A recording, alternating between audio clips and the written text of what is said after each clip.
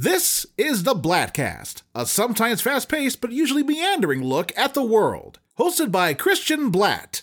Today, Christian is joined by Will Sterling and Jeff Duray. So please dim your lights, silence your phones, return tray tables to their upright and locked positions, and get ready for what is quite possibly the longest hour or shortest 2 hours and 56 minutes of your life. And now, your host, because he won't let anyone else do it, Christian Blatt. Yes, welcome to the Bladtcast.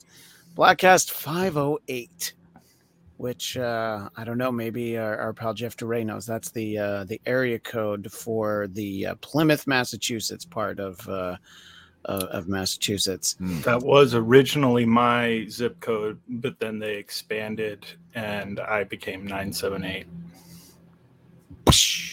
Just blow my mind. Yeah. I know, pretty important fact. So, and it's funny because as I'm talking about it, I remember the other digits of the phone number. I had a girlfriend right after I got out of college. No, for real, this is a true story. I know it doesn't sound like a real story, but she was from Plymouth, and I remember all the digits of her phone number. Let's call her on the show right now. 8675309. Yeah, everyone knows her number. Her name was not Jenny. Her name was Carissa. Oh, okay. But in any case, welcome to a jam-packed, fun-filled, possibly with a little dash of hate and dread Bladtcast. As always, I am Christian Blatt. Our pal Jeff Duray. Bladtcast dies tonight, is what we should say. Bladtcast dies tonight. Yes. Bladtcast ends. Rob Zombie's Bladtcast. Lots of things to cover. Jeff Duray making his triumphant return, stepping directly off of the brawny paper towel roll, which I appreciate you being here. Yep. But Will Sterling, of course, continuing a lifelong body double for Freddie Mercury. Yeah, I didn't plan this, but I am wearing. Oh my gosh, you have. It was not intentional. I did shows last week where I wore the Alice Cooper with Jason. I didn't wear it. I just wore a different Alice Cooper shirt today. But, oh, man, Will's shirt might die tonight. We'll find out. But very excited to be here to chat about these things. I'm going to go dealer's choice. Jeff, where do you think we should start conversationally? I've got thoughts on both, but I could go anywhere. Let's start with Halloween, since we just saw the shirt. Yeah, I think that's a great reason to do. What I should do to be a dick is just pick a third topic that none of us are prepared to talk about. It's like, great suggestion, Jeff. Now we're going to talk about trout. I don't know, some fish. But no, I think that Halloween is the bigger draw this time of year. Let's recap a little bit. We'll each kind of recap, just this trilogy of Halloween that started, I think, in 2018. Me personally liked the first one, did not love the first one, but Will and I were talking recently that if that first one had been the only one they made, it would have been like, okay, sure, that's a way to say goodbye. Would have been great. And also before seeing this third one, we're just like, well, what if they went from that first one to a Halloween Ends? But Halloween Kills, which is the one last year that almost everybody saw on Peacock. Like, movie theaters were open yet, but that was at the point where it's like, I'll go to the movie theaters for like a big Marvel movie. I'll take the chances of all the germs, but not when Michael Myers is streaming on Peacock. Also, that is, of course, the app known as The Cock. So when he's streaming on The Cock, you might as well just stay home. Yeah. That was one of the worst movies I've ever seen. And spoiler alert, it might be the worst Halloween movie ever made. Your recap, Jeff, on the previous two installments in this trilogy. I would agree. We always tell the same story, or we told the same story last time of, Natasha and I went and saw the Halloween in 2018 in the theater, and it was a good time, except for the crazy people behind us, I think, who had to be removed.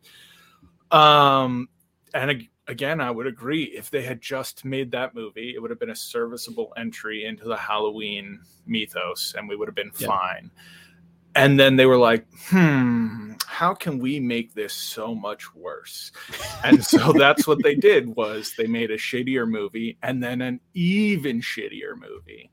And here's the thing, like, this movie wouldn't be as shitty if not for the fact that they went, this is our trilogy and this is the big epic conclusion, a totally different story about something that's not normal in Halloween at all. And well, before we talk about in general and makes no sense. We are just going to make massive leaps because evil is basically an infection that you get, much like gonorrhea, and that is curable. Evil can't be cured though, Well, with enough hugs, maybe. So yeah, we'll talk about more Corey of a herpes. Ends. Sorry, Corey yes, exactly. Ends. Corey dies tonight. Whatever the third film should have been called. And then we'll just give us your quick recap. I feel like we're kind of all in lockstep. First one, okay, fine, whatever. Second one, yeah. First one's fine. There's things to like about it, and I think the passion is there in the first one, at least, that you're like, I think they really cared about the movie that they were making, and that really shows. But to me, it's sort of like the Force Awakens of Halloween movies, where H2O is one of my favorites, and I actually thought was a good ending, considering the time that it came out, that I was like, I don't need you to do that again. We have that version. But this was H40. Yes, this was H40. And then, Kills. I mean, I actually think Kills is worse than Ends, funny enough. But it genuinely is. I agree, but honestly, I can't fault anyone for, picking one or they're both terrible. They're both terrible. Can I clarify? Please. I agree. That's what I was saying, is if this weren't built as the trilogy conclusion for a story, I would think this was a better movie than I feel it is based on what it was supposed to be, what they build it as, what they built it up to be. Yeah. I mean, I also agree with you that like in as years have gone on, I think Rob Zombie's Halloween 2, which sort of used to be universally considered like the worst, I just watch with a totally different light, and I think it's so bonkers and left turny that like it wasn't living in this like really a Jamie Lee Curtis world. It was his own thing, and that I'm just like, it's kind of, I appreciate all the insanity, the risks that he took, and Brad Dourif gives a fucking great performance as the sheriff, and it's got Danielle Harris and some people in it. It's like, so it's cool, it's interesting, but then it's like that has climbed up higher for me. The Resurrection's at the bottom, but then I really think Halloween Kills is genuinely the worst movie of all of the Halloween movies, which is saying something. Yeah, I mean, I agree with that. And all of a sudden, in time, Halloween 4 and 5 were actually pretty great, just comparatively. Right. I saw those both in the theater. Those were the first ones I ever saw in the theater. So I probably grade on a curve a little bit. But there's so many things to isolate about Halloween Ends and what's wrong with it. I think the fundamental thing to start with is, boy, there sure wasn't a lot of Michael Myers in this movie, was there? Or Laurie Strode. Yeah, but more of her than there was. I mean, we got to watch her go shopping. Yeah, she bought some groceries. We got to watch her flirt, and she had a lot of unnecessary voiceover. I was going to say, we got to hear her narrate her book. I love nothing more than narration. When you are clearly I like saying nothing more than a character writing a book that changes as the movie goes along. Yeah, I think there were a few times where Jamie Lee Curtis seemed so uncomfortable. You would probably assume that she ate a few of those Activia shit yogurts that she used to promote on the TV. Yeah, and it seemed like there was always a little bit of like gut problem. Shit yogurts. That's what they do, right? Christian, and I just drank a Yakult right before the show. Yakult is different, but Activia is definitely designed to make you poop. Do you need your help? My God, guys, I'm in Yakult. You got to get me out. So yeah, I think that Will, you always talk about movies being made, and there needs to be the guy in the room. Yeah. And that guy clearly wasn't listened to a lot through this trilogy. But when they decided that Halloween Ends would be parentheses, the Corey story, do you think that guy should have spoken up? Yeah, I think he did speak. That's the thing. This man has spoken up for ages. It's just no one listens to it. Yeah, because he's one guy. He's outweighed by all the other fucking morons. If you just listen to the one guy, he could solve half the world's entertainment world's problems, I guess I should say. If you at least half, if not 99%. Just saying. That one guy could be me. Yeah. But you concur with that stance, Jeff, that somebody at some point could have read a script for this and was like, whoa, why so much Corey? Maybe we're touching on exactly what the problem is. It is some guy, and social equity means no one gives a shit what he has to say, so no one's listening. That's true. No one cares. Yeah, like if they had Laurie's granddaughter, who, as I struggle, I think that character's name is Allison. This is the third movie. I wasn't even sure when I opened my mouth. Now, if she had been infected by the Michael Myers virus, which they sort of like gave an impression at one point that maybe that was where they were going, and if she like tried to kill Laurie, that would have been a story. It would have been a better story than this for sure. It would have, but I don't know. I just like the story, like the beginning, the prologue part of the movie where he's like babysitting and he accidentally kills the kid. That's a story for a movie right there. Like, what happens next? I'm like, oh yeah, like a non-Halloween Michael Myers movie. That could be a cool story. What happens to the guy who wrongly kills a child? Apparently, by the way, not much. You just get pointed at and laughed at. Social bravado. At least in these movies, that's what you happens. You get progressively more emo, but you're always still at least a little bit attractive. You don't get ugly, you just get a little bit more kind of mopey looking. Did you find him a little bit attractive? Because I always found him I strictly found him to just be homely throughout. Oh no, I think they had to downplay. He's one of those actors that, like, if you look at his social media and other things he's done, it's like, oh, they clearly like they kind of downplayed his looks to make him look frumpy. But to me, he's one of those guys. That's really what we're trying to get to. Jeff, am I just wrong? Was Corey hot and I just missed it? You missed his very fuckable lips. So see, I wish that could be the title of the episode. Jeff wouldn't have said it if he didn't see it. No, Jeff saw it, and that's the beauty of I'm assuming you watched it on Peacock, Jeff. So that means I had my full Peacock out. Yeah, I'm the only dummy that went to go see it in the movie theater. I remember you telling me that. I was like, "Don't do it." No, I did it. Did you have a free ticket? You were I have the AMC A list, so it was essentially, and I'd already gone to the movies like 3 times this month, so it's more than paid for. And I was like, "Oh, I want to experience it with other people." Now there were like 8 people in the theater, so that was all right. So I really might as well have just had like 4 friends over to the house to watch it. But I did have a bucket of popcorn, and Jeff, I got a refill on the way out. Started eating it on the drive home. Nice. So I've stopped going to the AMC largely because I have an enemy who works at concessions a lot. So I just it's not worth my time. Wait, we can put a pause on the Halloween conversation. Can you tell me about your enemy who works at the concessions? On AMC, and he has it out for you. It all started on a fateful, I believe, Memorial Day when I went with my stepdad to go see Top Gun Maverick. Okay. And so we got the AMC, I got the A list, whatever, right? So we went in the little line. Now, here's the thing. There was literally no one else in the lines at all. But we went to the A list line just for whatever, right?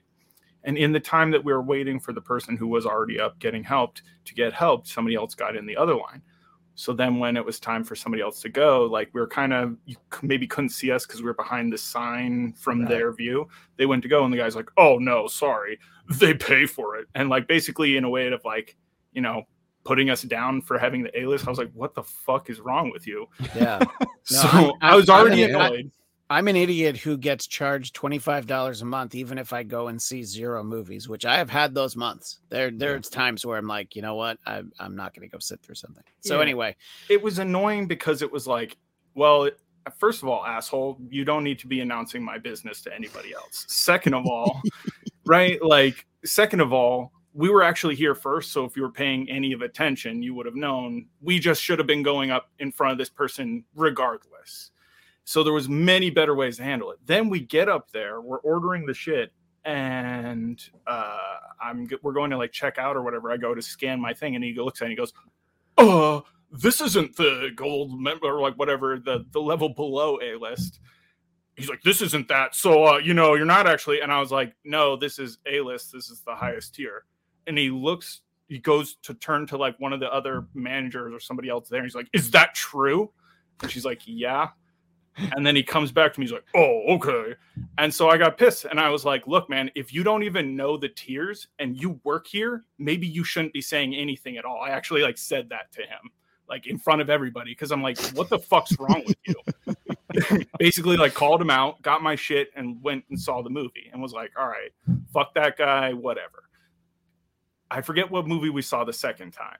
Come another time, and this fucking guy is there. And I'm just like, oh my God. I've like literally tried to avoid him other times or like, you know, all this stuff. And it just becomes unavoidable. Go up. And I'm like, all right, whatever, you know, shit happens. Maybe he learned his lesson. And I don't remember exactly what he said the second time. But again, mouths off, says something fucking dumb, is insulting to us. And I'm just like, are you kidding me?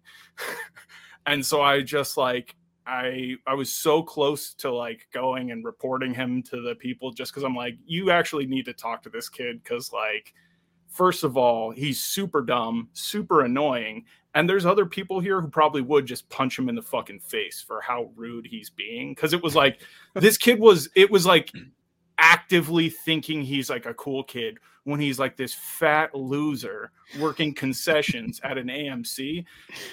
But I'm like, he had way too much confidence, way too talkative. And I was just like, you need to never talk to me ever again. And just like went in and did my thing. And so it's gotten to the point where if I see him working concessions, I just don't even get anything. And now I just stopped going. So well, then it's not fun to go to the movies if you don't get any concessions. I agree with that. I believe that I got an employee fired at the AMC 16 in Burbank. This is going back to before Disney bought Star Wars. If you remember, they were going to 3D convert all of the Star Wars movies and put them in theaters. And they did exactly what I wished they hadn't done. They started with The Phantom Menace because they wanted to go in number order. Everyone knew that if they were going to do that, they should do the first Star Wars because Disney bought Star Wars and they never did anymore. But anyway, AMC had one of those deals opening weekend. They'll usually try and give you free shit. And there were these little tiny figures, the little Star Wars figures that came in these little like plastic, I don't know, ball spaceship things. And I was like the first showing on a Friday. And the guy told me, yeah, we don't have anymore. And I'm like, really? You don't have anymore? And he's like, yeah, we sent them over to there's 3 AMCs in Burbank for people that need that level of information. We sent them over to the AMC 8. So I was like, all right. So I went to the AMC 8. Oh yeah, I was this invested in it. And they're like, no, we don't have any more. They didn't send them over. They never sent them over to us. So I went back to the AMC 16 and it's like, no, you still have them. And he was like, no, we don't have them. And then I noticed a box on the floor and it said what it was. It said that it was, Phantom Menace figures. So I was like, no, they're right there in the box. You're trying to save them and not give them to me. So I made him get his manager. And I just was like, yeah, this guy's trying to not give us all of our free stuff. And I probably lost the figures within like a month, but I had to stand up for justice, truth, justice, the American way. What do they say instead of the American way now? Well, because Superman's not American. I don't remember. They replaced it with something. Yeah. But, the Kryptonian creed. Yeah. No. I don't support that. Cryptocurrency creed, though. That's a different story. Truth, justice, and free porn, I think, is actually what they say. I mean, that hashtag, that's my Superman. So, yeah. And, it's sometimes people feel empowered when they man the free popcorn. When they man the fake butter button at the popcorn machine. Yeah. So, anyway. I also know that I'm an asshole and I'm combative, so it's like really, because I know that I can be an asshole. So it's I won't agree with the asshole part, but you've told enough stories where there's a combative nature. But this guy's asking for it. I'm Team Jeff on this. 100%. He was, but the problem is every time I have an interaction like this, because I feel like it happens too much, it's one of those. If you meet everybody you meet in a day is an asshole, you're the asshole. So it just makes me feel like cool. Like I can't go out in public. Like I'm gonna rub somebody the wrong way and create some fucking situation I don't want to be a part of in the first place. And it just sucks. Jeff, both things can be true. Everyone you meet in the day can also definitely be an asshole. You could also be an asshole. Like everyone could just be an asshole. I mean, you being an asshole doesn't mean that everybody you encounter is not. Anyway, Speaking of assholes, let's talk about Corey. I think at some point we're supposed to feel bad for him, and the group of like, the kids in the car that like run into him, starting with them trying to get him to buy them beer. They're definitely less likable characters. You mean Eric Foreman and his friends? Yeah, right. There's like 4 Kelsos in that car. And then the one girl who clearly knows everything is wrong, but then is with them the next 2 times. So when she gets fenced and run over, yep, I said it. I'm like, yep, she got what she deserved, because she knew it was wrong and she still stayed with them. I really wanted to bear down on why they were band bullies. Like, it just, they were literally, the first time they started bullying him at the gas station in marching clothes, I would just be like, please stop talking to me in your onesie. You're an embarrassment. Bye. And then it'd be like, shut down the conversation. The other kid, I'd be like, listen, you need to fix that mullet before you say anything else. Not to mention, each one of those kids were completely scrawny teenage children. Like, they shouldn't have been bullying him in the first place. Like, they weren't the jocks. There was just nothing about that story that seemed authentic whatsoever. It seemed like they probably had it as jocks or something, and then they're like, can't do this story, it's been done too much. Band geeks. And it's just like, no, it actually just didn't work at all. It didn't make any sense. It would make so much more sense if it was just adults or people in general that were badgering him, not teenage kids that were band geeks. Like, that was so fucking stupid. What also made no sense to me was, in a town that has this much murder, they clearly have crime scene investigation. Any fucking forensics would have told you that he didn't fucking throw the kid over the banister. The kid got hit by a door that was locked and like smashed open. You would have seen the broken door. You would have seen the crack on the kid's face from getting hit by the door.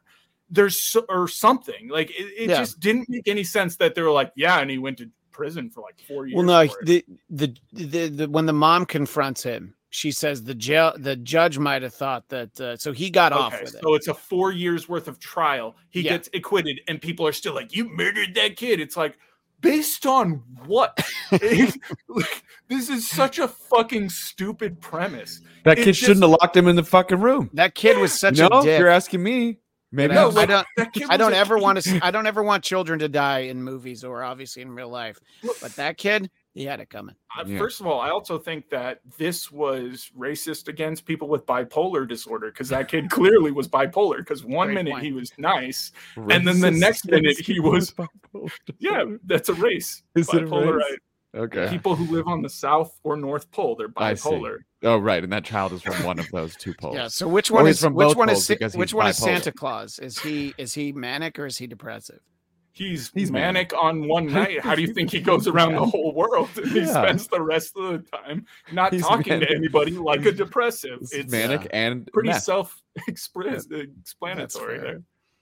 No, I'm just saying, like, the kid was a psychopath out of nowhere. It just, there were so many beats to the story that made no sense. It was just like, we're not going to explain it. Let's just go to the next thing. And it just made no sense.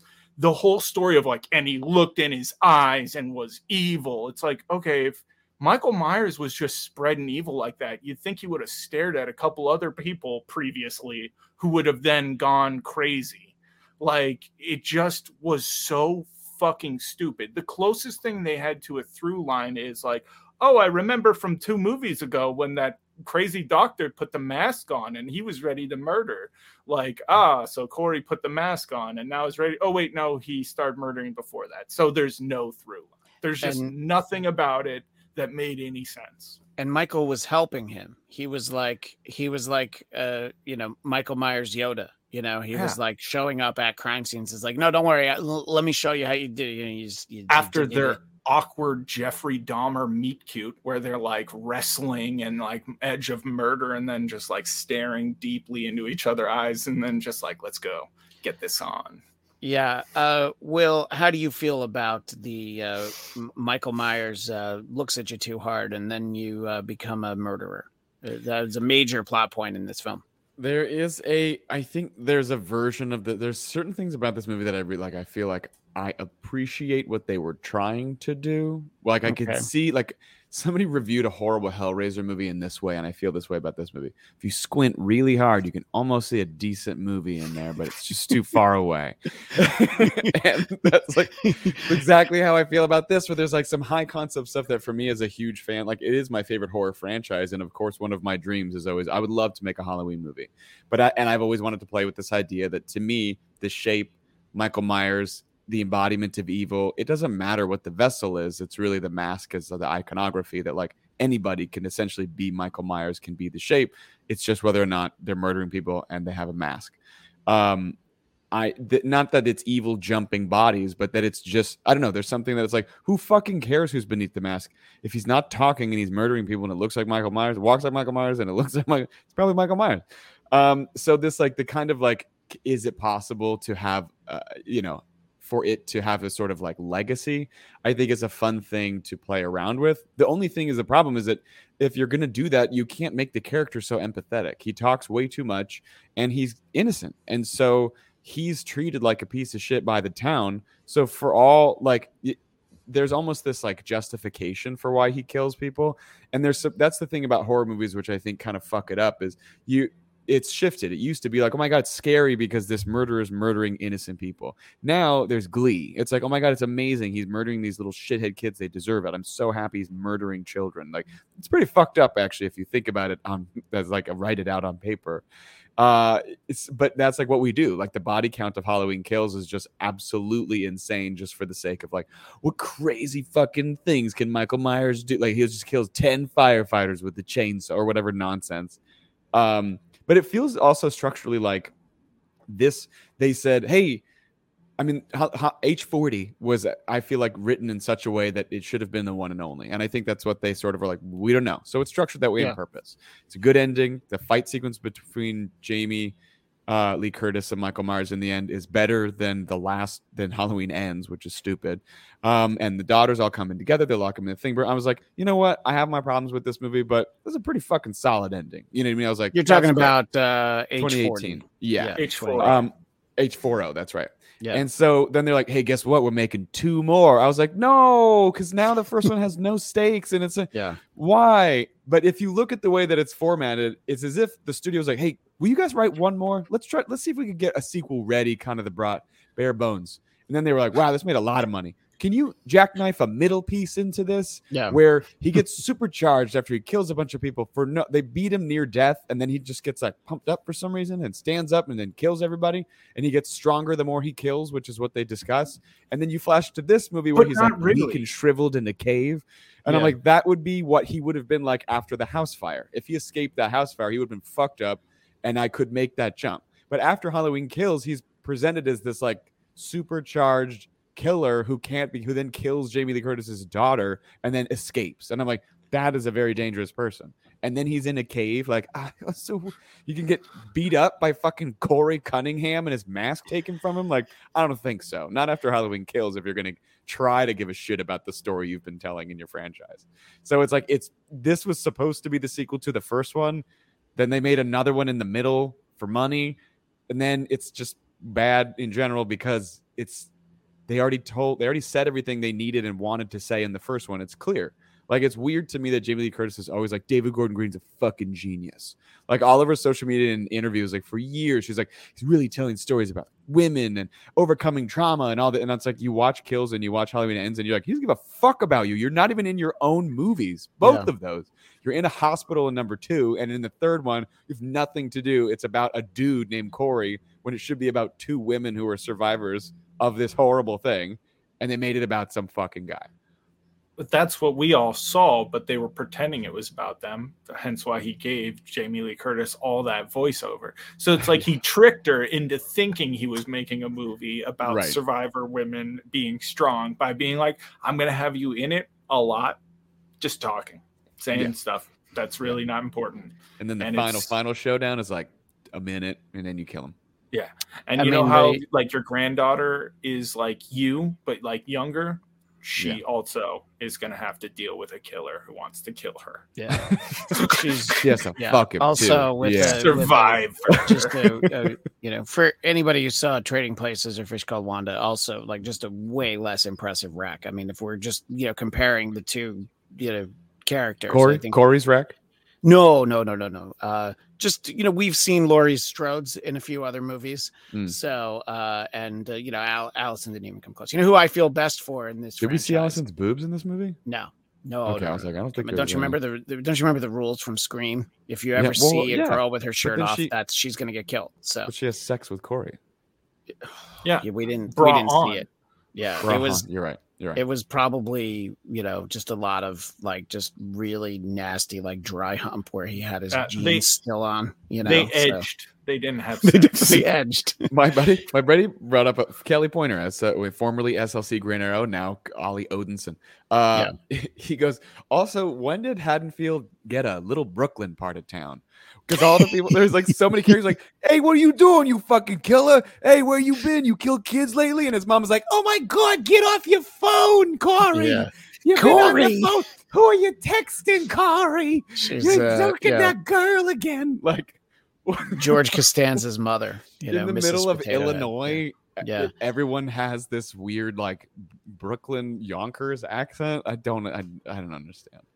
It also seemed like when that lady with the lady who's been in all the other movies, who was then in the wheelchair and had gotten stabbed in the throat, was like screaming at Jamie Lee Curtis at the grocery store. It again felt so inauthentic. It's like 4 years later, I'm really upset about how we all went to go fight him, and then he beat the shit out of us, and it's all your fault. It's like what? Yeah. I mean, to be fair, he had no idea he was going to re-encounter her. He broke out of a bus, and then he was like, "Oh shit, you're here. This is great." Yeah. She had nothing. She didn't orchestrate that. She was prepared. Yeah. If anything, you should thank her. Yeah, I mean, it's also like you referenced it earlier, Will. The idea that Michael Myers is going to spend an entire year like living, in the tunnel and an underpass, just killing rando homeless people, and that was kind of 4 years. It'd be 4 years, yeah. Wait, this was 4 years after the last movie. After you're right. The Night. No, you're right. After Kills, and he's just been eating rats. Is how he got so weak. He's like, I haven't had the nutrition I've needed. I haven't had the bloodshed. He hasn't had vitamin D. See, what happened was he went to go live under that bridge, and then one of those guys was like, "Oh, did you get hurt? Your back hurt? I've got some pills for you." And he was like, "Cool." And so the doctor told him to, only take one a day. After a couple days, he just wasn't feeling it. So he started taking 2 and 3 and got hooked on those codones. Yeah. His doctor was Dr. Conrad Murray. So obviously Michael didn't stand a chance. Evil did almost die that night. You got to deal with the pain of losing a couple fingers. That's got to hurt. I wish that was the moral of the story, is that like the opioid epidemic is what really took down Michael Myers. Yeah, killed the unkillable. That's how dangerous it's the real Michael Myers movie with a message. Yeah. Oh, what if we got a message? I don't even remember like one decent kill in this movie. I was getting ready to talk to you guys about this today. Even like there was probably a good one in Halloween Kills. I honestly don't remember. I would never watch it again. But there isn't like a standout moment where you're like, oh. There's the one homage kill that's the standout one where he pins the girl to the picture with the knife, because he does that in the first one. He pins some guy with the knife to the wall. Okay, you're right. Yeah, that one. And, the girl who's like randomly banging the doctor storyline that I'm so glad we got. Yeah, which was just the stupidest, most generic, just like... Do you want to see why Allison didn't get a promotion? Well, because other women aren't strong. Yeah. It is in a movie that like is trying to do that's like outwardly expressed by the actresses of like how good it is for women. When you really analyze it, like they're not. The first one I think does a pretty good job because all 3 generations come together to stop Michael Myers. Again, everything you wanted to do and say, you did it in the first one.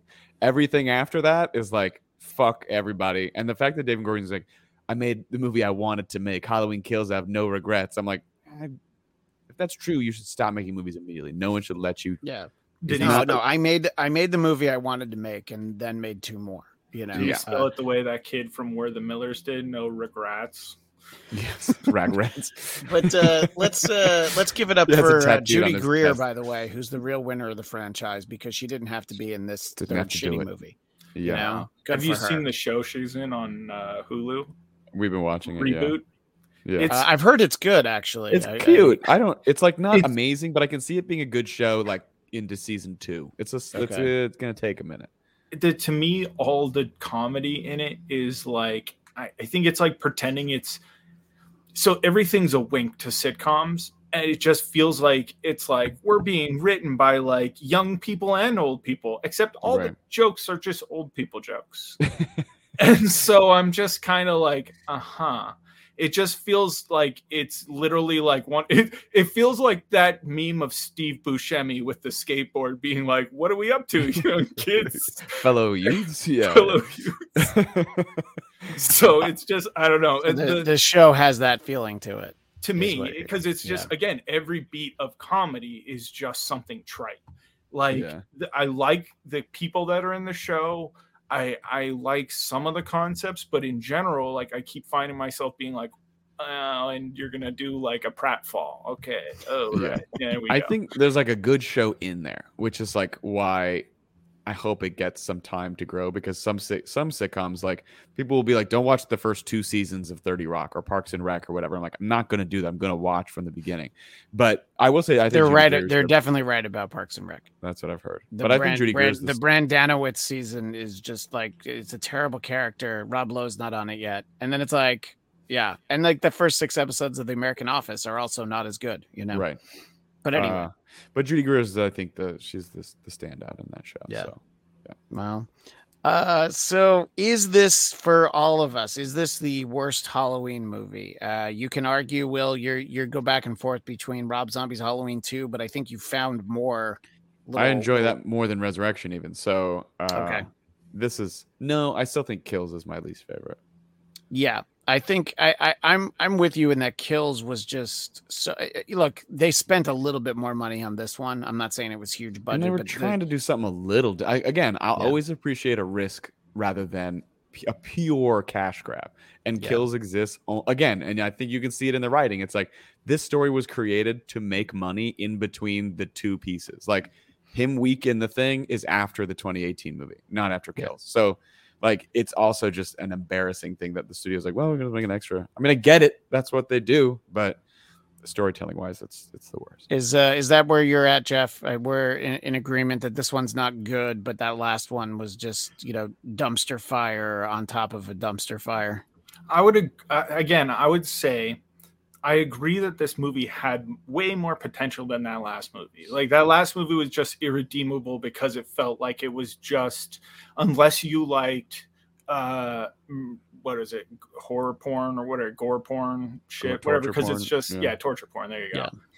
Then you can't imagine enjoying that movie because it was just like, want to see some head splat? Want to see some stabby stabs? Want to see some cutoffs? That's all that movie was. And I also, dumb. It was dumb. But this movie, it felt like it was a shitty knockoff of the Joker trying to be a new Halloween. Like, oh, what if a kid was like bullied and treated so poorly and society just like didn't like him and it just drove him to want to stabby stab, stab, stab.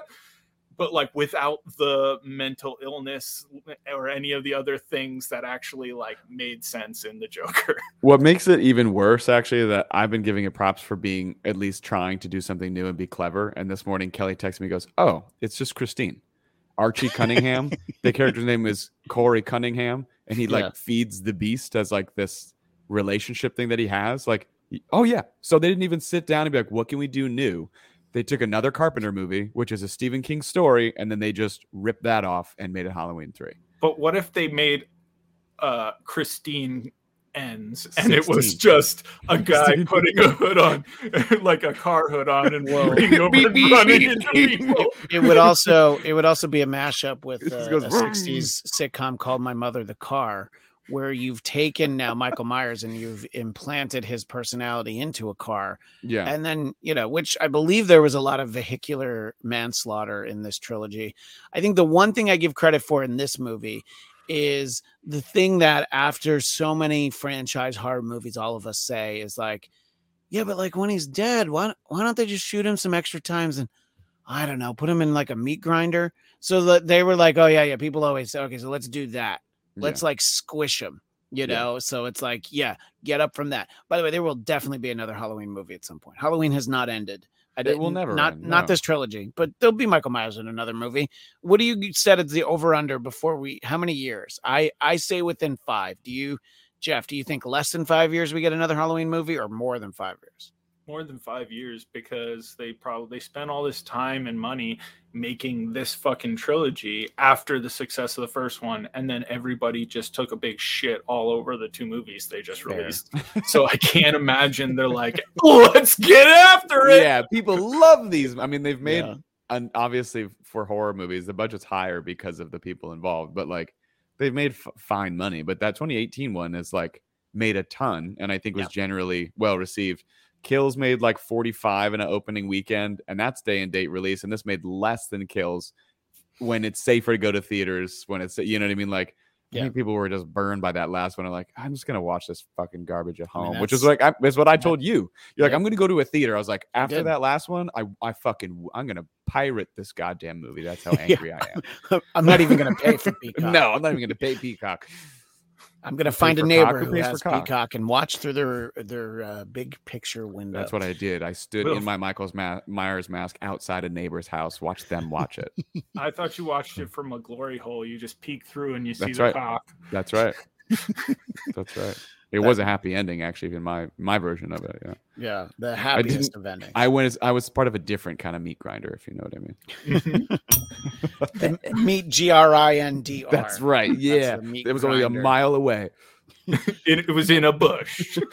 In our previous episode, Will and I talked about "Don't Worry, Darling," which I felt was one of the worst movies I'd ever seen. This, but it was never worse than Halloween Kills, or it's worse than Halloween Ends, possibly. No. But the night that I saw it, I was just like, I can't believe how bad this was. And then the next day on Netflix, I had heard the rumblings that Rob Zombie's The Munsters was not a quality film. Yeah. But I'm like, the property of The Munsters was never like amazing. I like some of Rob Zombie's work. I think that's not a controversial statement. I like some of it. I like the way he thinks sometimes. So I was like, well, there's no way it's as bad as everybody says.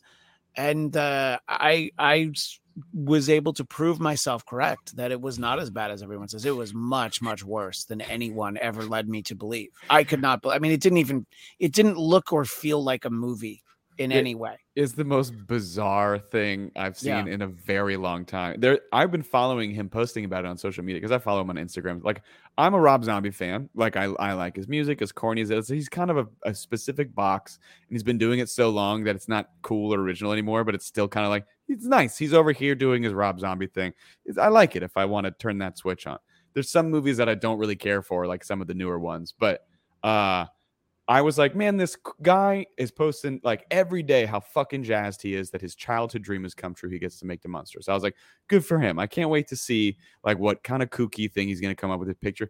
The sets, the buildings, the actors, the makeup. I was like, this looks great. It looks like he's getting to do it's going to be corny, but I'm sure it's good. And then I saw the trailer and I was like, oh, whoever his cinematographer was in the camera package that they were scheduled to receive, they were shipped a 17-year-old high school senior with a Handycam from 2006 and his dad's floodlights to light this motion and shoot this motion picture. It looks unlike anything I've seen since watching student film. I mean, it's unique, and I'm like not even trying to shit on it. I'm trying to describe the fact that that it looks so unbelievably horrible. I can't believe it. It's so unbelievable. I can't believe it. I heard somewhere that he got $40 million to make this movie. So I mean, I think I talked about this previously when it was like one of the other straight to Netflix movies that came out that was like $100-something million. Yeah. And I was like, this is not $100 million movie. Right. This is not a $40 million movie. Clearly, Netflix has established this thing of like, okay, you take 1/10 of the budget we give you and you make a movie with that. The rest of it, have a party. We don't really care. It's not for the movie. Just don't spend it. It's like Brewster's Millions. You can spend it on anything but the movie. No. But what I don't think you're taking into consideration, Jeff, is the at this point in her career, the asking price for Sherry Moon Zombie is $38 million. So he only had $2 million left by casting his wife in the movie. And Sylvester McCoy was $750,000. I mean, by the way, what did I tell you about the fact that Sylvester McCoy, worth every penny? I felt so bad for him. I was like, why did he do? He doesn't need this. I know. Work. He was the Doctor for as long as he was. He was in the Lord of the Rings movies that people actually liked, and then he's in. He was in the Hobbit movies. Those ones sucked. Oh yeah, you're right. I thought he was in the good ones. Sorry. No, Radagast the Brown. Yeah. So was Hurley. Yeah. That was. I was wondering that whole time. I was like, is that dude from Lost? Even though I never watched Lost. Okay, so it was him. The characters were like so like overly broad and badly defined. The script was. I don't know that it was written. I don't know that they had an actual like script where everything was mapped out when they started.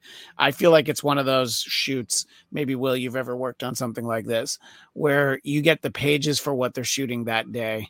And then, the next day you're going to go ahead and get them for that day because they're just not done. They don't know what they're doing.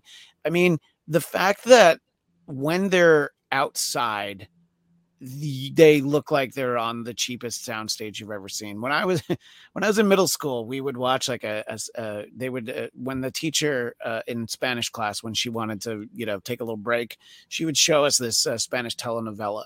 It was the first time I ever like grasped the concept of bad production values. And I was like, they're not even trying to look like they're outside.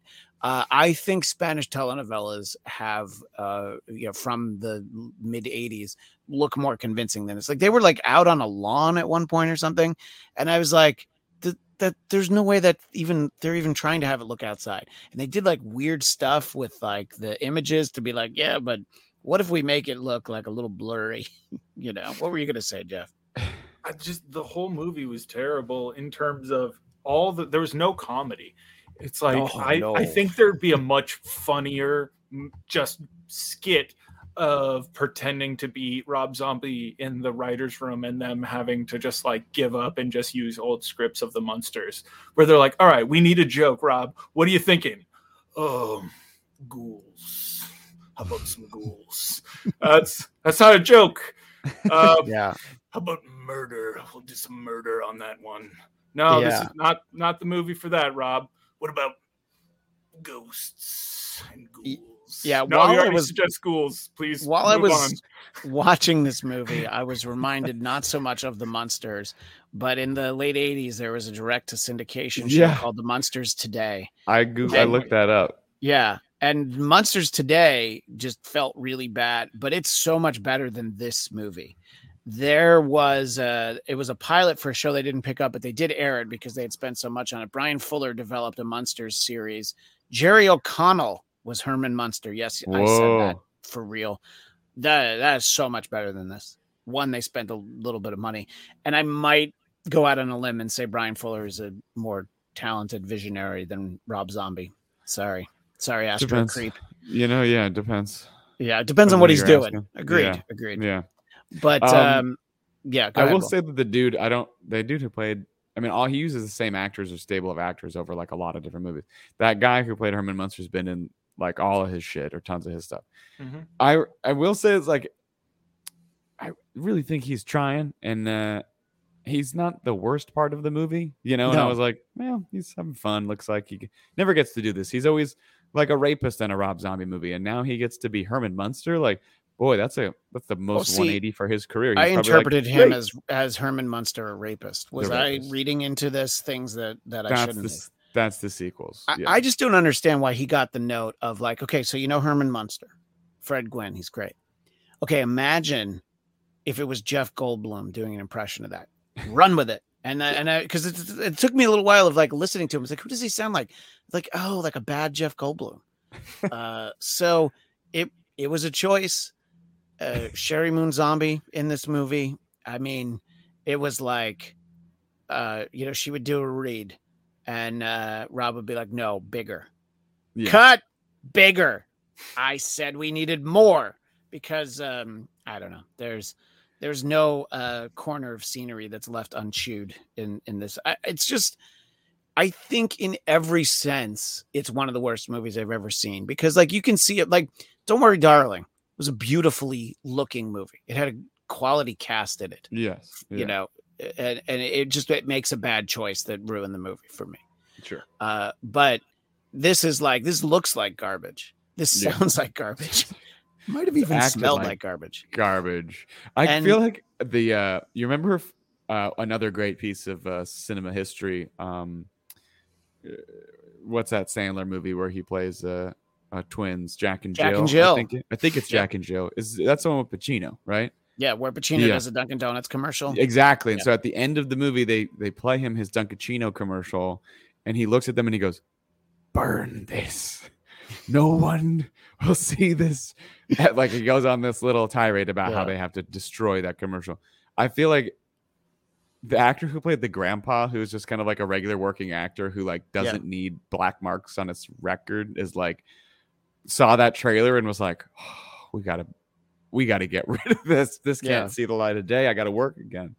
Yeah, you get his headshot as a casting agent, and then there's just a black line there on something. You're like, oh, he was in something else. I wonder what. Let me see what that was. Yeah, it says Munsters. We can't cast this man. He was in the fucking Munsters. Just penciled in today underneath it. He's like, no, I was in Munsters today. Yeah, yeah. I was a boy. That seems like it was a little bit better. So I guess the what is it? The real estate agent, I think, was Cassandra Peterson, aka Elvira. That's right. So when you get Elvira in the movie and she's not playing Elvira, it just always feels like, a missed opportunity. It's like not like a gimmick thing. It's like in the original version of Hairspray, I think Divine just plays like a guy in a suit. And you're like, oh, but it's not. Right. It's like when you see RuPaul as, not all made up. RuPaul's done a lot of things as both that I feel like. No, I know, but it's just like, oh, okay. That's kind of what I'm saying is like, okay, it's a choice. You're getting this person not the way that you're used to seeing them. Yeah. And I think Elvira retired from being Elvira. Maybe I'm wrong about that. But then why is she in this movie? She did that really weird, like Hocus Pocus streaming thing a couple years ago in early quarantine. Oh, okay. So yeah. She hosted some Hocus Pocus thing as Elvira. It was weird. Not Hocus Pocus 2, now available on Disney Plus. Not Hocus Pocus 2. I've never been a Hocus Pocus guy, so I haven't seen Hocus Pocus. Wasn't you weren't the demo when it first came out? Yeah, it's like Home Alone. It came out at exactly the point where I'm like, I'm not watching that. Yeah, I mean, I also live in Massachusetts, so Sam's just a little car ride away. The Sanderson sisters live near you. Yeah, so you can go out for a nice witch trial. Mm-hmm. We had to read Tituba's little when like we had to read a lot of like witch trial shit. You know how like you always have to kind of like learn about local history wherever you are. Because we're in Massachusetts, you got all the Revolutionary War stuff, but you also have all the witch trials, and they definitely would make us learn about them and talk about the hysteria and read Tituba and all the good stuff. Tituba. Read Tituba sounds like a movie that I would definitely. Do you not know Tituba? I thought it was. I don't know Tituba. No. So it's basically it's this book about this lady who was, I'm going to say, a slave, but maybe I don't know if she was a slave. I'm guessing a slave because that was definitely slave times. Yeah. But she was from like the Caribbean or the islands, right? And she was living in Salem or wherever these places with some family, and she was like knew some of that Santeria voodoo type stuff, and so she was doing whatever thing with some of these girls, and that's where the hysteria comes from. So it's like a book about that kind of a thing. I don't know if it's historically accurate, but it's it's one of those like, oh, and this is one of the ways that the hysteria spread. Like they all blame her, but then they say these girls have now learned witchcraft, so now they're to blame too, and blah blah blah blah blah. So yeah, witchcraft. Tituba. I've never heard of Tituba, but I also am. Have you been to Salem? Like, have you gone to some of the, like, you know, I had a friend who went up there for like, I guess there's like tours you can do and stuff. Is it interesting? Is it like a Renaissance festival where you have people walking around pretending to be witches and they try to talk to you? The last time I went was in college, and it was like around Halloween, right? So you had to park way the fuck out, but then like the whole town is Halloween-y. So we walked in, and then there's like kind of a main square that had been all done up and had some stuff going on. You kind of cut through an old graveyard, and then there was this other main drag that basically had a full carnival going, like Ferris wheel and all sorts of shit. So it was like, did you ever see the movie Trick or Treat? Yes. Interestingly, a movie that was done as a special Fathom Events in theater event. It had never been in theaters before this year, 2022. Yeah. Oh. Wow. So Trick or Treat, I don't know if it's set in Salem, but they have like the big Halloween carnival thing that they're going to, where the one vampire guy is like trying to eat people. Yeah, it's like that. It's like a legit big old, tons of people are there having a big old party for Halloween. Casey and I went on October 30th last year, and it was just like that. Yep. So, is it? Do you guys give it a recommendation for Halloween travel plans? If you don't mind being in a big, like at a carnival or like a fair type thing, then yeah, go for it. It's fun. It's cool. It's interesting. It actually wasn't as crowded as I thought it was going to be. I was preparing for like Coachella madness, you know, and it was like, no, it's not quite that crazy. And I do think the history of the Salem witch trials is actually like, you know, it's become so commodified as like a thing, but it's really depressingly sad because all these innocent people were murdered by psychopaths because of religion. So to see the act, like the memorial to the people who were killed, is like, it's pretty sad. So it's like, not like, oh, look at this is where the witches were. It's like, really, if you're not being a moron about it, it's look at how these innocent people were murdered by crazy people. But at the same time, isn't it interesting how we've never learned the lessons from the witch trial of like, don't give in to hysteria. Don't just like jump on the bandwagon of saying something's bad all of a sudden just because a bunch of people are saying it. Vis-a-vis McCarthyism. And even now you could say like, everybody's just creating new bandwagons to be like, jump on. We hate everybody else. Fuck them. Yeah, I think that we should just hate everyone equally. I think that's the inclusion that we should have. You know, like the golden rule. Don't just stop at the one guy at the snack counter at AMC. Hate everyone who works at AMC. Right, exactly. You're all witches. You gotta go into hell. They might be. One final off the menu item was a story that I heard about today that I felt like I needed to share with Bladtcast Nation. I don't know if you guys have heard about this. And of course, as soon as I try to share it on the screen, we get 3 pop-ups. But this was a British Airways passenger who, before takeoff, shit on the airplane floor, which surprisingly delayed the flight. And you know, the only thing that surprises me is that I wasn't on this flight. And tip of the cap to the New York Post, who started, this is not their headline, this is the lead sentence in the news story. Flight delays are getting crappier. Thank you. An unhinged British Airways passenger took travel chaos to new heights when he defecated on the floor of the plane and smeared it into the seats, sickening travelers, according to a report. He inexplicably flipped out in protest moments before flying from London's Heathrow to Nigeria. He peeled off his pants and let loose on the aircraft's main floor before rubbing the feces into the carpet, curtain, and seats, prompting emergency services officials to rush in, which tells me that this clearly was not a Spirit Airways flight because they cleaned it. And what were you going to say about this incident, Jeffrey? Imagine this scenario. You're on a flight. You've got diarrhea. You're asking to go to the bathroom. And they're saying, you can't get into the bathroom right now, sir. We're about to take off. And you go, I have to go to the bathroom right now. And they say, no. So you pull your pants down and just have to go, because it's like, well, I'm going to have to do what I got to do. And you're trying to clean it up. You're trying to get rid of the evidence. And then they call it smearing. And I'm just saying that all I wanted to do was get to Nigeria, and I just feel like this is not an important story to cover. Well, I find the last line of the story is they say it is unclear whether the defecator was charged.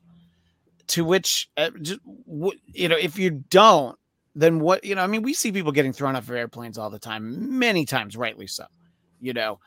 People that are being abusive to the flight crew or to other passengers, and but if this isn't the behavior that, would actually get you, I don't know, arrested on a permanent no-fly list the world over, this is somebody who should have to, basically travel in a shipping container going forward. It's going to take you 4 months to get back to Nigeria now because you shit all over a plane. But what were they protesting? It's unclear. That's I want to talk. I want to talk to this guy. In my scenario, where he really he was protesting not being allowed to go to the bathroom. How does that play out? Well, I believe in flight they served red vines instead of Twizzlers, so I think that set him off. Which honestly, I can understand. Perfectly understandable. Yeah, but that's our East Coast bias. I find that people on the West Coast are shockingly tolerant of licorice that tastes like candle wax. But what can I do? I'm just saying, unless he had like a psychotic break or something, I can't imagine. Like, there has to be a reason why they wouldn't charge him. But right? Like the one thing that I want to say, and part of the reason of bringing this story up on the way out, is one, to leave people with a feel good memory and some warmness on the inside. I have definitely been, that thing where it's like, okay, well, we actually landed 10 minutes early, but there's nowhere for us to pull up to. We got to wait for the other planes to leave. And then you end up sitting on the tarmac for like 2 hours. There are times where I felt like, oh my God, how great would it feel to just take my pants off and shit and smear it into the carpet. It's like, well, if we're going to have to sit here, let's make it as unpleasant as possible. I don't fly that often. I've flown really like once and a half times in this calendar year. Well, I guess a round trip flight, and then my flight to Phoenix, where I then drove back, which we talked about at the beginning of the year. So it's been a while. I haven't done a lot of flying, but in the past, I've been so infuriated by things that have happened. I can kind of see how somebody would snap. Like, if that's what this is, just somebody snapped. This is before the plane. This is like, it was before the flight. I mean, right. Not mid-flight. A mid-flight shit on the floor. Honestly, I support it. Those bathrooms are fucking disgusting after the first person takes a piss, and they're tiny. So like, it's better to poop in the aisle. You get so much space, and you can squat properly. Yeah, it's great. I don't think I've ever shat on an airplane. Oh, I feel like it's happened. Oh, I have. Yeah, I have. I mean, I've flown to Japan and I've flown to China, and so like there's flights where there's times, like LA to New York, I've probably held it in, but there's times where you're just like, no, I have to. Speaking of shit smeared into the carpet, our friend Dominicus Saxon pops in. Can't believe I missed this. I'm seeing Halloween Ends this Wednesday, but will not be watching the Munsters. Never a fan. This might be the Munsters for you, Dominicus Saxon. You missed our conversation about it, but it's so well done. It's so great. It's such a respectful usage of the property of characters like Grandpa Dracula and Frankenstein's monster. When we found out that Dr. Herman Munster was actually in an insane asylum the whole time, mind blown. Yeah, right, exactly. And Dominicus Saxon, he says he doesn't believe me, but I'm interested in hearing his thoughts on what was obviously the best Halloween movie of all of them. How many have there been? Like 12? Or am 12. I? This new one is number 12. This was number 12. Yeah. Yeah. And like, it's one of those things where this is like number 12. No, I'm sorry. 13. This is number 13. Yeah. And then depending on when you're seeing the movie, it depends on which ones count and which ones don't. Right. I think that the first sequel got tossed aside a long time ago. Halloween 2, the John Carpenter Halloween 2. And then Halloween 3 is now widely beloved and exists in its own universe, as evidenced by the fact that they're watching Halloween on TV in that movie. They're watching like the first Halloween movie. So but then the rest, it's like 4 maybe happened, but then it didn't because Laurie died in a car accident off camera. If you recall, it's about her niece. That's right. Yes. Yeah.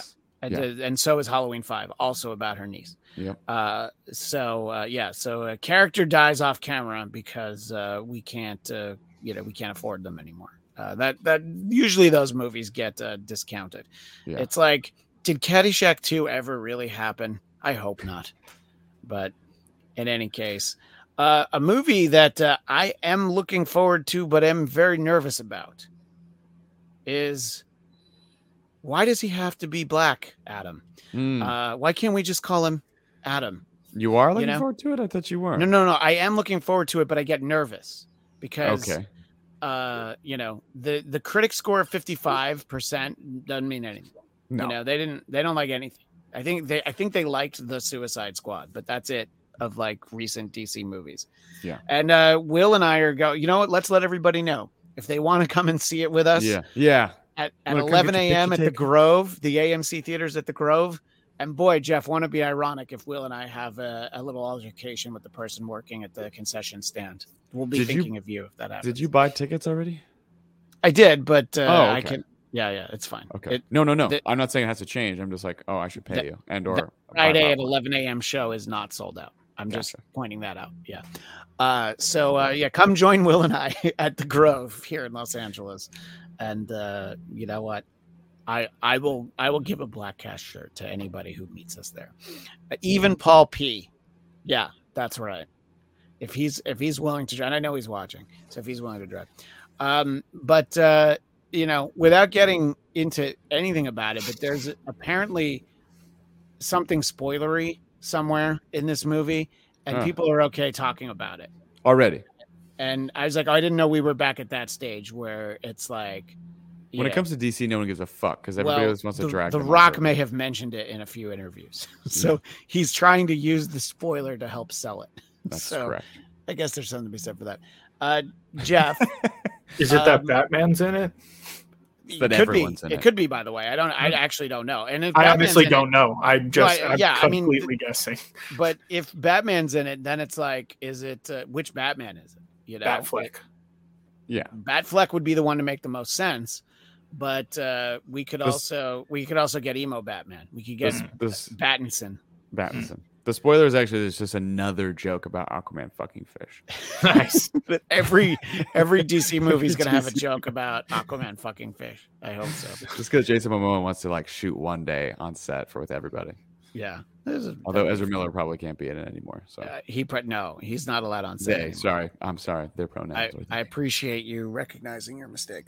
Yes. Jeff, where are you at with Black Adam? Are you looking forward to it?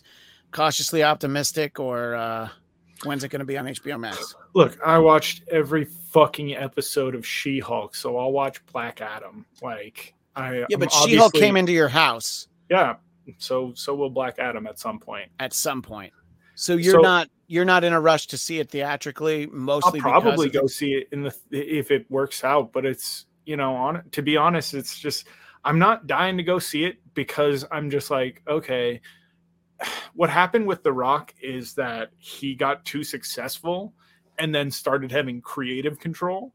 And I love The Rock, but he's not creative, so he should have no control of that. And so he's made movies that he's in worse by having input in how they play out. So I just know what Black Adam's going to be at this point because he hasn't made a different movie than the movies he's making in a decade.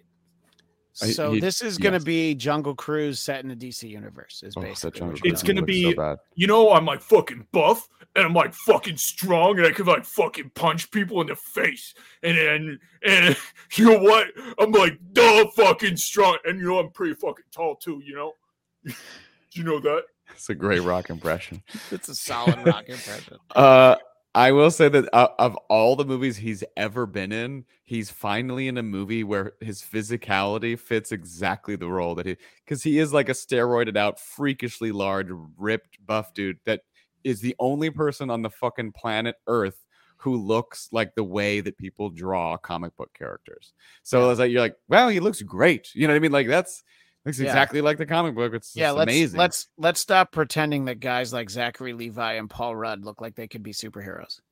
I mean, they get like in shape, but still not on the page. I mean, but the thing is, superheroes didn't used to be drawn that way. I mean, well, they did, but people didn't have a problem with Christopher Reeve being kind of a more like, lanky Superman. It was like, it's nice, but now it's like, you got to be fucking jacked. No, I mean, and then Hemsworth and Thor. If you go further back, when like George Reeves and Adam West, they were like, hey, but what if they were superheroes but really fat? Like, what do you think about that? What if their costume didn't really fit them? Would you like to watch that? Zow! Yeah. Well, we can let you know, Jeff, if we feel like it's worth. You can go to a different movie theater. You don't have to go to the AMC. Yeah, like I probably will end up seeing it just because I'll want to have seen it. But there's a bunch of movies that I wanted to go see. I really wanted to go see Bros because I thought that looked really funny. I still haven't gone to see it yet. And it's like available digitally now. Yeah, exactly. And so that's why I'm like, chances of me going to see that are remote. Yeah. Yeah. But we'll see. I don't know if you got the pun there, Christian. Remote? Yeah, like it's on my TV. Oh, I was talking about digitally. Actually, yeah, I'm saying different. On your TV, you can watch the digital streams. So it's yes. Remote. It's a good joke. If I explain it a little bit more, let's stand down and both explain our jokes a little bit more, and then Will can pick the one that he hates the least. Well, Jeff, I hope that you do go see it so that you can join us when we speak about it in our next episode, which I don't know what day that is yet. We're seeing it tomorrow, but that doesn't mean we're recording it tomorrow. Those days are long gone. When Will and I would go and see Wonder Woman, and we'd record the show right afterwards. We'd have to take a break, and then during that break, he'd mention, by the way, I'm getting divorced. And then I had to go back and do the second half of the Wonder Woman show. It's good memories. What if I pulled that on you again? You'd be like, I would be very sad because Jeff doesn't. You don't know this. I actually met Casey. Oh, nice.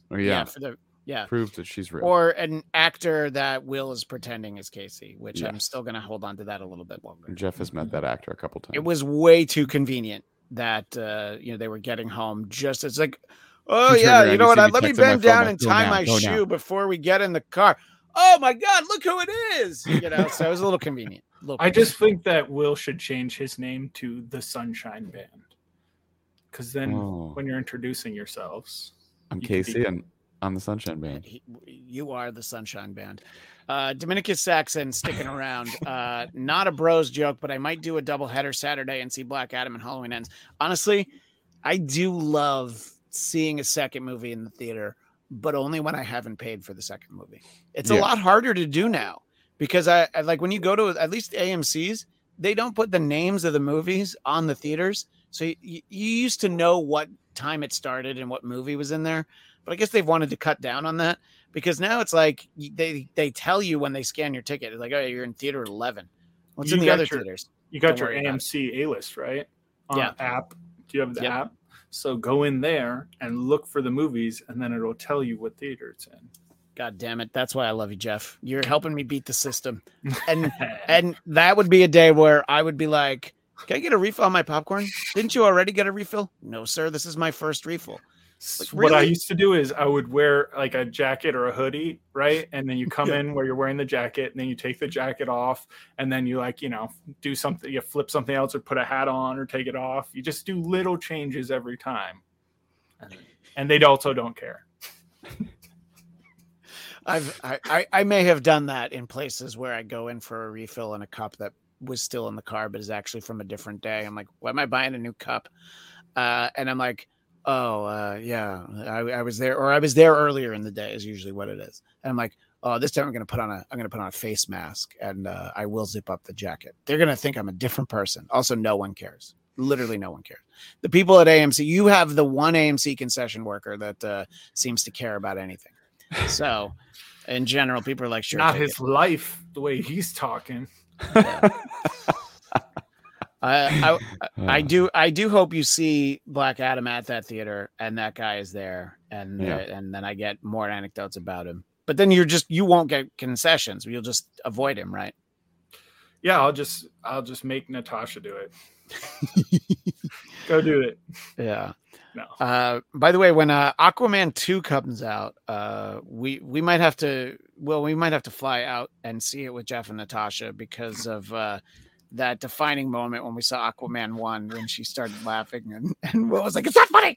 I think it's because I had seen it once before and I was like rewatching it and I knew it was like parts that I liked and I was like, why are you laughing at this part? I like this part. It's not funny. Patrick Wilson was pretty funny in that movie. And he was not intentionally so. He's great. I mean, not as funny as he was in Hard Candy. The Elliot Page movie. Nothing's funnier than a pedo. Yeah. It's true. Or a possible episode title. So many choices. Well, we will be with you next week talking about Adam and the snacks we had, the adventures that we have at the Grove. But in the interim, Will, are there any podcasts that people should make sure they're subscribed to other than the Bladtcast? They can listen to History Rated R, my weekly history podcast with my co-host, Dr. Craig Smith. We have martinis. We talk about history. It's great. Yeah. And I told you, I'll drive down to Long Beach to talk with Wizard of Oz with you and Craig. We can plan it at a time where you can just come to my apartment. You don't have to go all the way to Long Beach because Craig and I trade. We do 2 episodes at a time. And so I go down and then 2 weeks later he comes up. So yeah, I would much rather go to where you. Yeah. So that we can figure that out. Yeah. All right. I'll have my agent get in touch. I just want to say, I know Will has a problem with people from Mexico, but it is worth watching Andor. It's a good show. I'm sorry. I can't do it. I've heard nothing but positive reviews. And I'm like, I've just been sucked into too many things I don't give a fuck about. Here's what I'll say about it is it's very slow. You can't just watch one episode. You have to, you really like, if you ever decide you're going to watch it, you have to watch the first 3 because they drop them on the same day. It should be a 90-minute episode. It is interesting, but I don't know if you're at all apprehensive. I don't know that what we've gotten through, 6 or 7 episodes. I don't think that it's going to win you over just yet. Probably not. But I'm enjoying it, Jeff. I'm with you. I just feel like if he's already apprehensive, I don't think that this is going to win him over. Yeah, I know. Did your that sounds so did sad. your biases keep you from seeing Werewolf at Night? Because I know. No, I do want to see that because I'm curious to see how Michael Giacchino directs. You know that Garcia Bernal is also from Mexico. I love Garcia Bernal. Are you kidding me? Mozart the Drum Girl is like one of my favorite shows from the past couple of years. I think I love Coco, Jeff. Jesus. I just think that this is my new favorite joke that I want to go with. Like how what's his face is not a real person, is just pretending that Will hates people. We all know. Yeah, look, there's an impression that Will used to do on this show. All right, I'm just saying. It's really bad. Yeah, that's if I was discovered. It's I've Mark gone Wahlberg. on record many times. No, the Mark Wahlberg impression is what I'm talking about. No, but because it's you only because it's clear you only like Donnie. In my pretending, my defense of myself is like that picture of Donald Trump that he posted on Cinco de Mayo. I was like, the best Mexican food is at Trump Tower. I love Hispanics. Happy Cinco de Mayo. It was a taco bowl. The Yeah. best Mexican food in the world is at Trump Tower. I love Hispanics. Happy Cinco de Mayo. What I'll say about Werewolf by Night is that it is a really big swing. And I was lucky enough to go to, they had like an actual screening on 35 millimeter at the Aero Theater in Santa Monica. My pal Eric Connor from Marvel Movie Talk asked me if I wanted to go with him. Giacchino talked afterwards. It is a property that he really liked as a kid. And Kevin Feige was like, what would you like to direct and he was like, Werewolf by Night. And Kevin Feige's answer was, really? But he's really passionate about it. And so that was a comic. It was called Werewolf by Night. Yeah. Oh, okay. And there's another character in this movie. It is in black and white. It is only like 50 minutes. It's like an old school like TV Okay, special. so it's not a full feature. It's That's what not I a thought. movie. It's not a series, but they'll probably make more of these specials living in this space. I don't know. It is definitely an homage to a certain kind of filmmaking from an earlier era. I think you would appreciate it in that way, you know? Did he do the music, or did he actually have somebody else do the music for the movie that he directed? I believe he did both, but I could be wrong. Yeah. So, but I don't know. We'll see. Maybe you would. Maybe you wouldn't like it. But I'll probably check it out. If Will doesn't like it, Jeff, we know why. And just like if Will doesn't like Black Adam, we know why. Well, you mean Samon Adam? I skipped directly to the Daredevil episode of She-Hulk, and I believe he's in the following episode, which is the finale. I think it was the episode before that. There's one good episode. I will give this show credit. It has one episode I enjoyed. Is it the Daredevil episode? No, it is the therapy episode when she goes to the compound. That one was actually pretty good. That was probably the one episode I was like, okay, this is actually funny. This is relatable. Now, like, I get that movie fairly is probably getting shitloads of unfair criticism and feels embattled and feels like it has to do this thing, but just like they weren't making jokes. What they were pretending was a joke is being like, it's so hard being a woman, but also with superpowers, and also like these are the problems.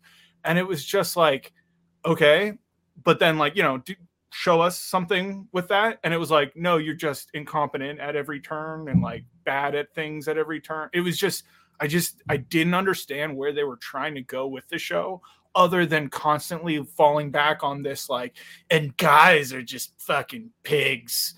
And it was so, it just felt hard, so lazy. But it felt so, like, even when it was like, that was so mean when that guy said he wasn't into you when you look completely different. That's like really fucked up. And it's like, oh yeah, guys shouldn't have opinions or feelings. It was just, they just went too far of a swing to be like to get this fucking Ally McBeal story, but set in like 2022. Right. It just fell flat for me. If other people like it, great, but I didn't think anything was funny, and I didn't think it had any merit. I will tell you the surprising thing. There are two opinions about this that might surprise Will Sterling. Dominicus Saxon enjoyed She-Hulk. Also enjoying She-Hulk. Jason Blair. Wow. We had him on my Marvel show mostly to talk about some of like the legal cases, like, would this really work and all that. But he actually like legitimately enjoyed the show. That's great. Not enjoying the show, our friend Christian Toto from HollywoodandToto.com, and yet he continued to watch it. Yeah, but he also liked the Daredevil episode. He did like one episode. I watched part of the first episode, and I genuinely was like, I don't believe that this is for me. So I just turned it off, and then I've just heard nothing but like craziness, and then I'm like, I do want to see what this version of Daredevil looks like, which is like to go from the Netflix show to now he's like flipping and twirling CGI Daredevil. I was like, oh, this is not the same. We are not getting a sequel to the Netflix show. This is a different. No, which is great. I'm glad it's the same actor. Charlie Cox said that. He said it's not it's definitely a reboot. It's cool that they kept those two actors, but yes, well, because they're not stupid. I mean, in some ways maybe, but yeah. But it was just like the thing with the whole Daredevil episode for me was just everything is always so. I get that they're trying to make these short episodic things, but it just feels like they also have these through lines, but they never do anything with them. And so it was just like again, she's, more power to her. She bangs several dudes through the course of the show, which is like, hey, live your life, lady, right? Like nothing wrong with that. But then it's just like at every turn, it's like, okay, if that guy doesn't immediately love you, he's a fucking pig. And then it's just like, okay. Well, some of those guys were pigs. But anyway, look, the reason why I liked it is because it is exactly what I expected She-Hulk to be, having read She-Hulk when I did in the early 90s.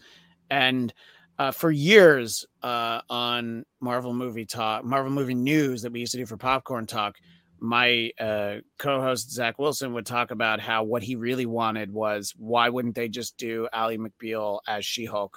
So it's like Ally McBeal with superpowers, and that's what they did.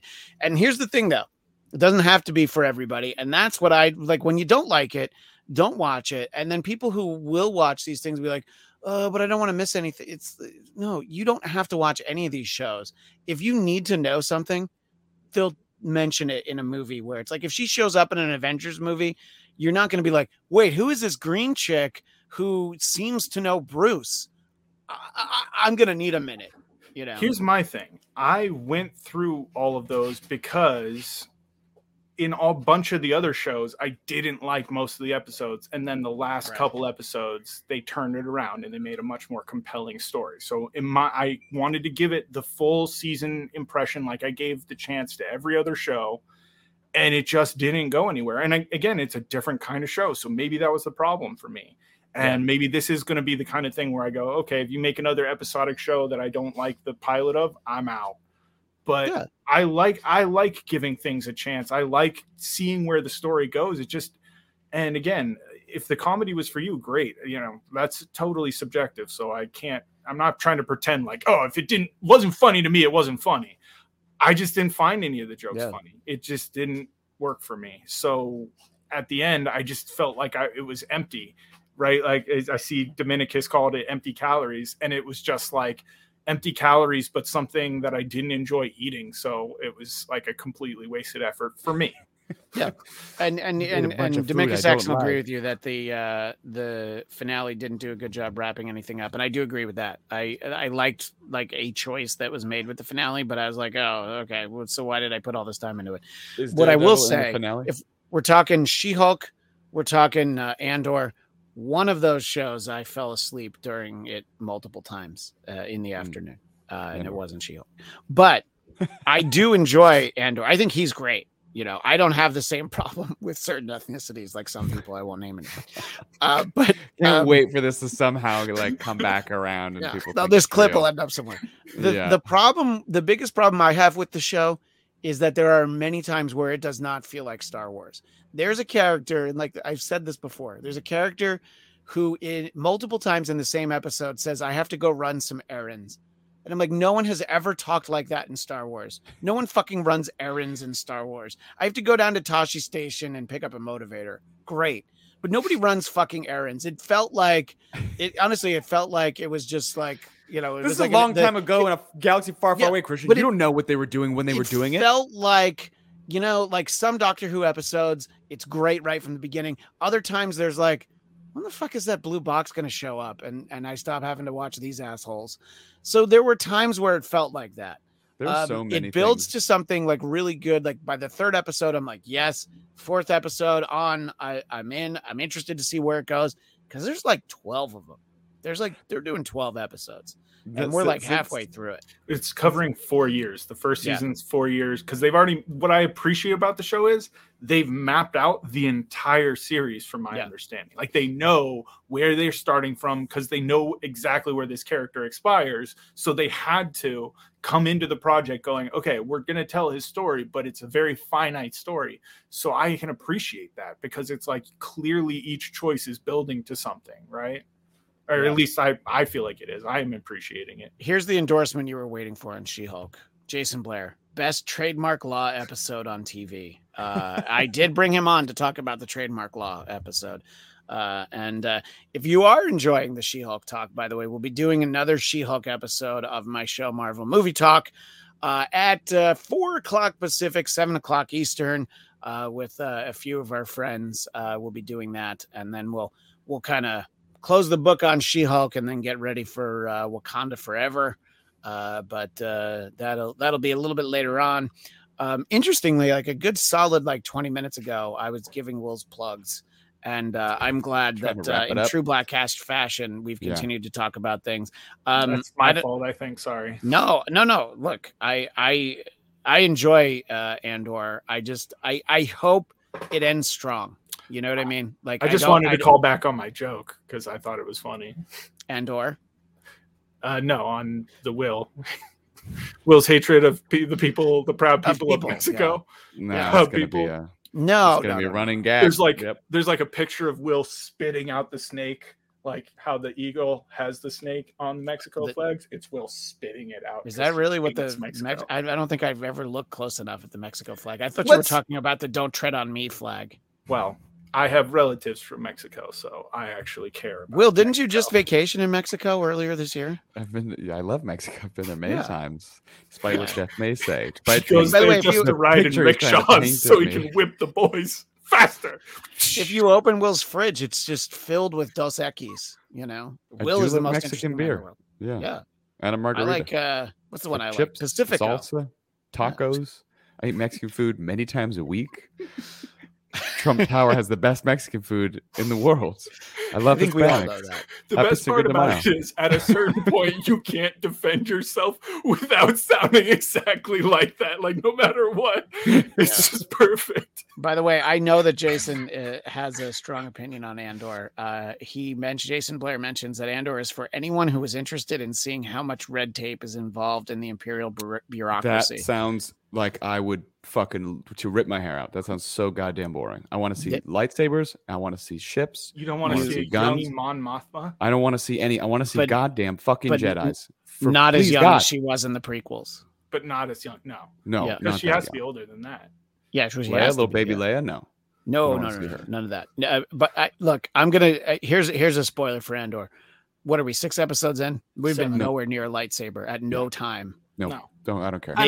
They mentioned Palpatine, and I was like, oh man, imagine if Ian McDiarmid is in an episode of this show. Maybe he will be, by the way. That would be cool. I think I just love the Star Wars universe. So I think that's probably why I'm so invested, because I find the whole universe fascinating, even the non-Jedi stuff. So I mean, it's again, cool. Maybe take my endorsement with a grain of salt, but I think it's really fun. Yeah, this is the selling point that Jason wants to share. Imperial board meetings only work with force chokes. Sounds like somebody's into autoerotic asphyxiation. Yeah. And Dominicus Saxon reminds us, I'm half Mexican, so Jeff is my hermano now. We only have one hermano. Boy, what a great sticker that would be. Yeah. Jeff is my hermano. We got to figure out who this hermano guy is.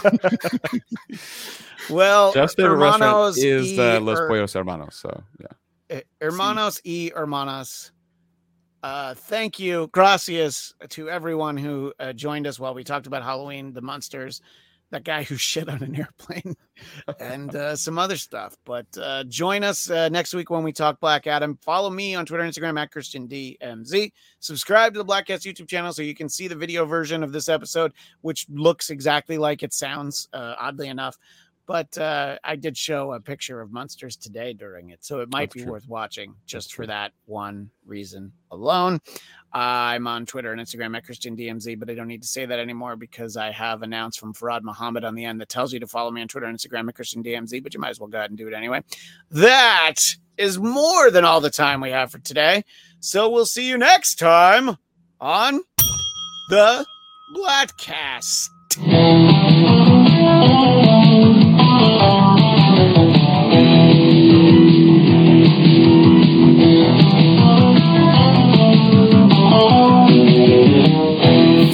Listening to the Bladtcast. Don't forget to subscribe to our YouTube channel, The Bladtcast. That's BLADTCAST. You can also subscribe to the audio version wherever podcasts are found. Like the Bladtcast on Facebook, follow @Bladtcast on Twitter and Instagram, and of course, the man responsible for what you just heard is on Twitter and Instagram at ChristianDMZ. I'm Farad Muhammad, and if you want me to voice your podcast intro, you can find me at Twitter and Instagram at FARDMUHAMMAD.